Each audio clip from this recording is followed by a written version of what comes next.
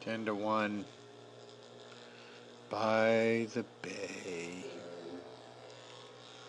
Well, I've recorded this about 5 times because I don't know what to say or I get interrupted. Baby's been very difficult tonight. One thing I do know is we want to switch over to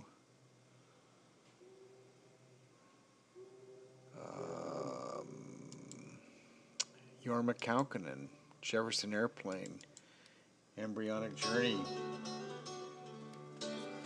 Great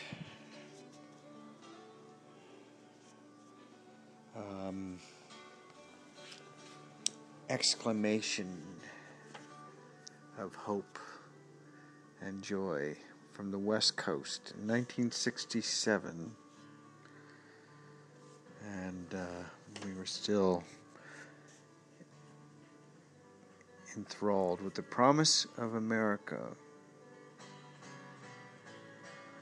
And we hadn't yet figured out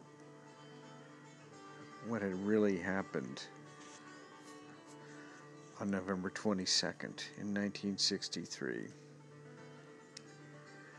But, so yeah, tonight I wanted to talk about Sometimes a Great Notion.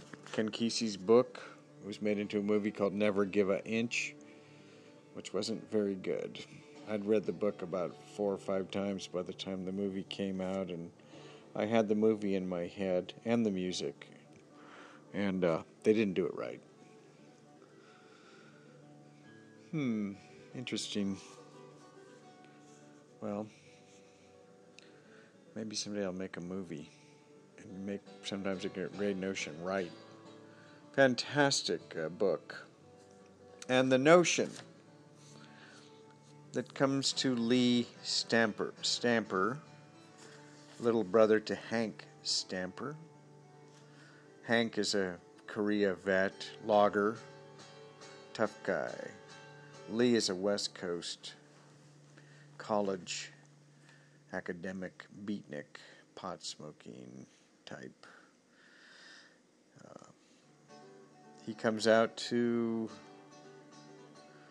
the West Coast to help his family in the middle of a crisis and a resentment that's been simmering for decades comes to the fore, and at the end of the book they get in a fist fight. And Lee realizes he's been scared of Hank his whole life, that Hank can't kill him.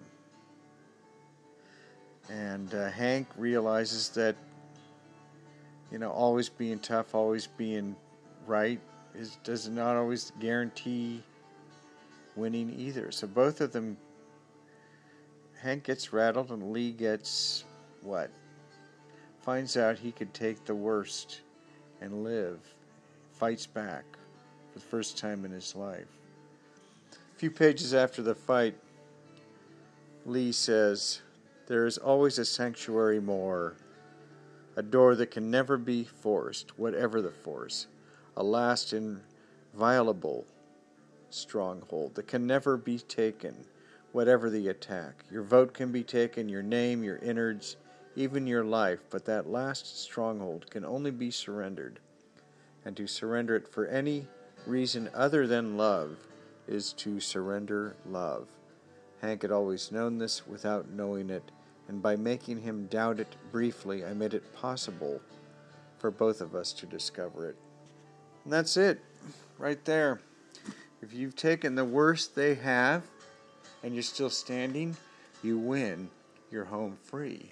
And as far as your essence goes, to trade it for anything, whether it's a bad relationship or a dollar or some kind of whatever bullshit, to trade it for anything other than love is to give up on love, to surrender love. Timeless. We'll have to learn it in our own time, in our own way. I'm out of time. Wishing you well. Over and out.